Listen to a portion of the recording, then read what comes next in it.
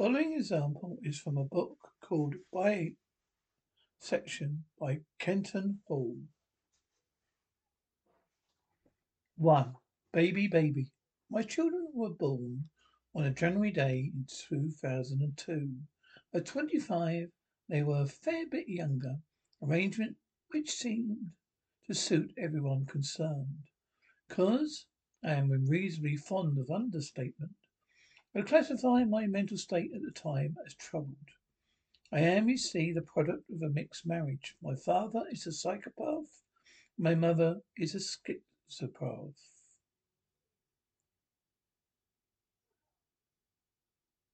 They shared, however, a common belief that the other was responsible for most Will's ills. Despite this, or perhaps because of it, they managed to produce 6 children over the course of their 20-year marriage, in what can only be described as an arms race. They also shared a religion, the kind that suited two people with limited funds. I diagnosed mental illness enough repressed rage to power a small industrial town. It was, and is, one of those faiths that thrive on making ordinary people feel special, chosen, and guaranteed a ringside seat when the Almighty next relapses into an Old Testament fury. Nevertheless to say, my childhood was challenging. Let's skirt around the details. For the most part, it's not that kind of book. Besides, I'm never sure how to pitch it. I'm not.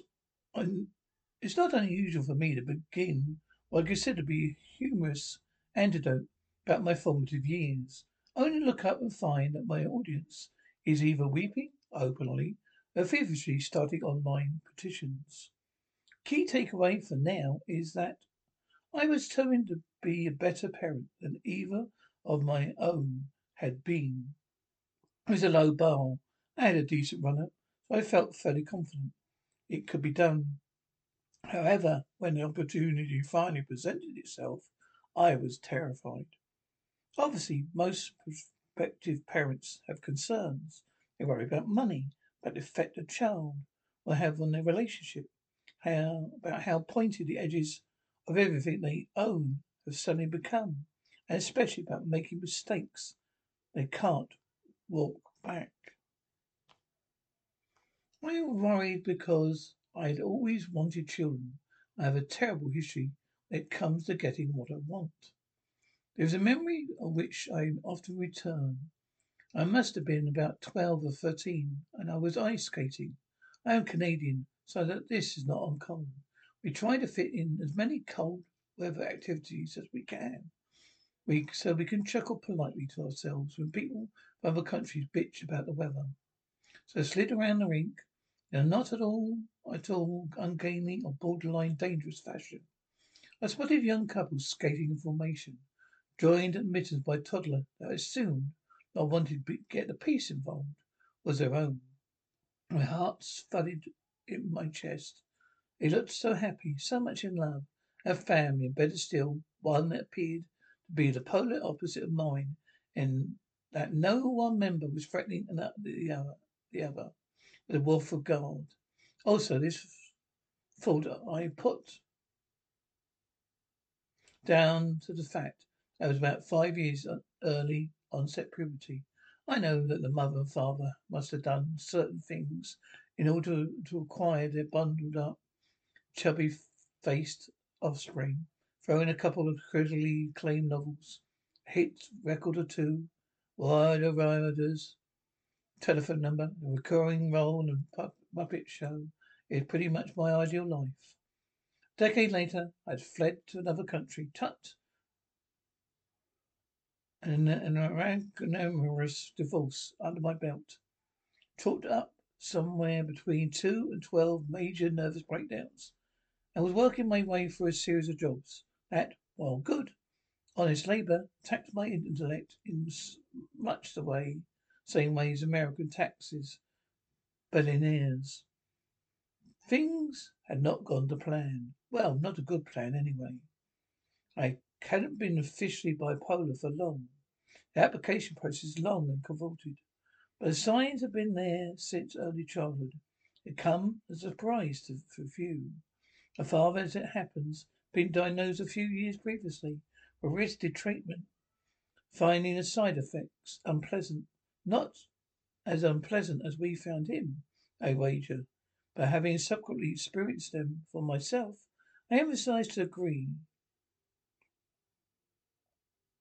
At the time, however, I was too busy losing my own mind to think too much about it. Still, can't say he never gave me anything.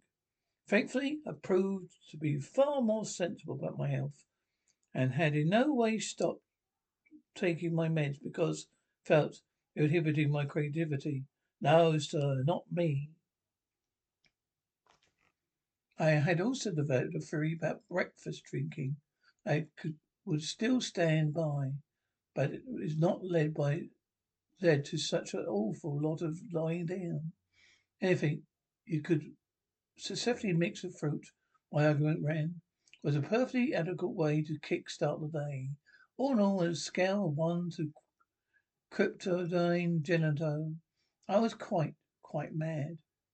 Perfect time, therefore, to discover I had precipitated the creation of not one, but two, count them, two additional human beings. Now, this is where the story becomes difficult to tell in this form, because they are, as you might imagine, other people involved. Children, for instance, have a mother. She is exceptional at the job, and indeed, currently leads the ex-wife league table, scoring particularly highly in still speaking to me.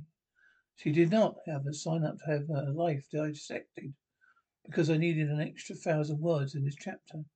Nor did their subsequent stepmother, who could not have been more supportive, besotted with, or loving towards children.